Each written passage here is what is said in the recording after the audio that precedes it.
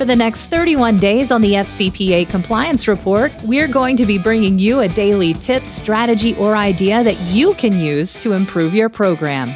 Here's your host, Tom Fox, the Compliance Evangelist. This month's sponsor of 31 Days to a More Effective Compliance program is Affiliated Monitors. Founded in 2004, Affiliated Monitors provides professional, independent integrity monitoring and ethics and compliance assessments nationally and internationally and across almost all industries. With its knowledge of effective ethics and compliance programs and cultures, Affiliated Monitors is respected for its work as the corporate monitor on matters ranging from multinational corporations to small and mid-sized companies and even individuals. Having served in over 750 monitorships, no one has more experience as an independent monitor than the team at Affiliated Monitors. For more information on how an independent monitor can help improve your company's ethics and compliance programs, visit this month's sponsor, Affiliated Monitors, at www.affiliatedmonitors.com. Hello, everyone. This is Tom Fox, and for today, I have a special guest, Vin DiCiani, the CEO and founder at Affiliated Monitors. And we're going to talk about something that we both think is extraordinarily important, which is why engage in pre-acquisition due diligence, not because the DOJ says you should, but from the business perspective. So, Vin, with that introduction, why do you see the business perspective as so critical for engaging in pre-acquisition due diligence? So, how are you, Tom? Nice to speak with you again. I think that I call this the softer side of due diligence, right? We know that when companies are looking to merge with or acquire a company, they do a lot of heavy due diligence on finance, and those kinds of aspects. But they often miss the softer side of things, like, does the company have a compliance program? Does the company have the appropriate third-party controls in place? What's the culture of the company? And those types of sort of elements, I think sometimes can be the downfall of an acquisition. And again, you and I have talked about this, where, the acquirers don't know the customer and didn't do the kind of homework that they needed to do. And so I think there's great risk there. I think there's great risk, not only the financial risk of investing in a troubled acquisition, but also what sort of the implications of an acquisition of a company that has a pending action, or, there's some conversation by the water cooler about a whistleblower, or internal audit is seeing some difficulties.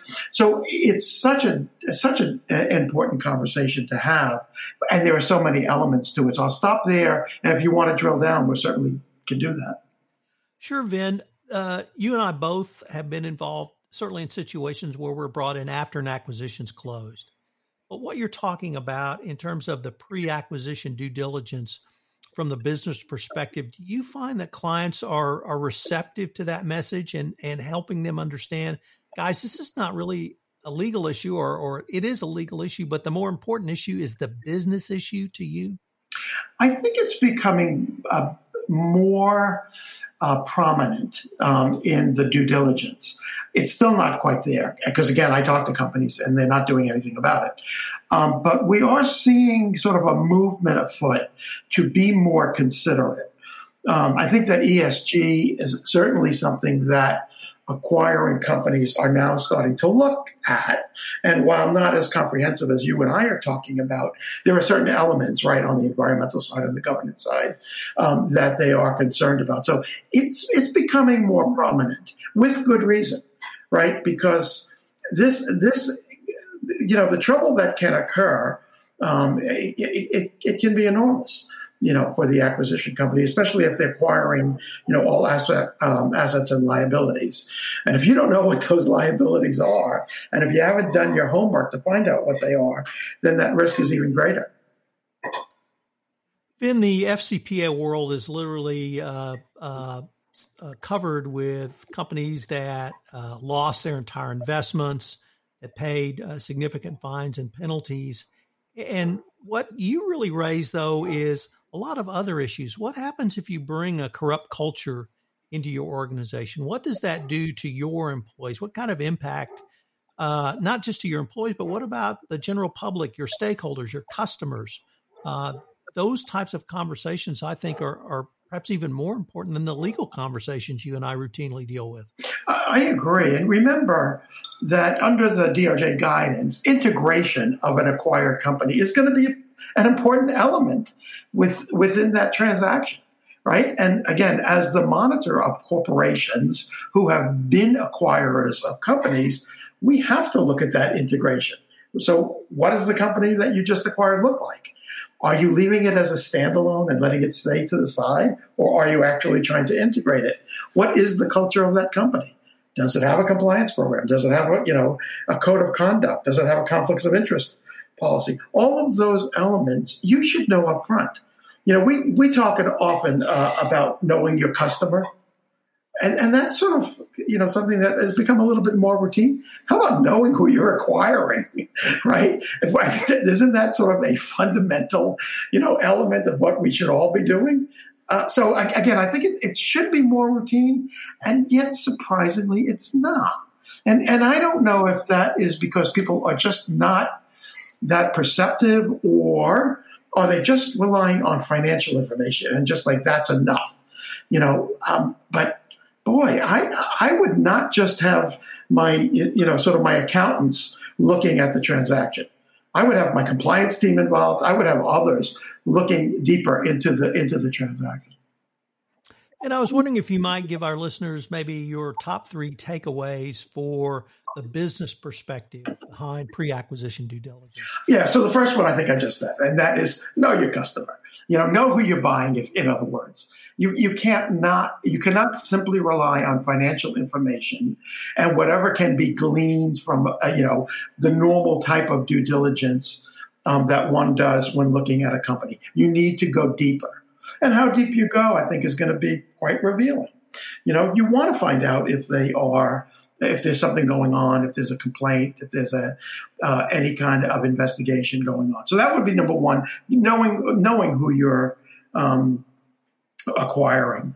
2 would be, in sort of markets that you're not necessarily comfortable in, learning about the ESG aspects of that company that you're looking to acquire.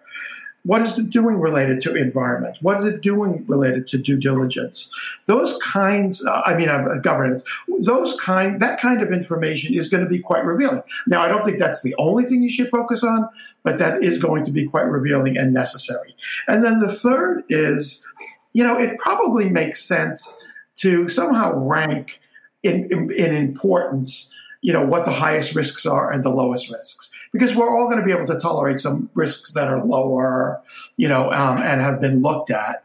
But the higher risks, I think, have to go into the equation of the determination as to whether or not you're going to go forward, with the acquisition. So I think that those are sort of 3 key takeaways. I probably have more, but those are 3 big ones.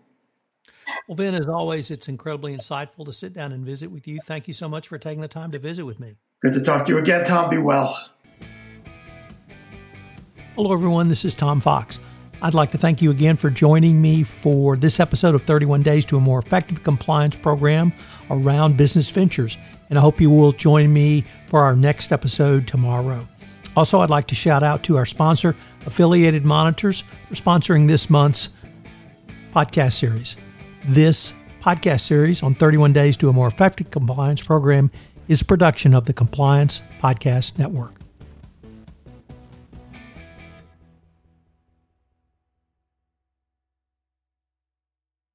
This podcast is a part of the C-Suite Radio Network. For more top business podcasts, visit c-suiteradio.com.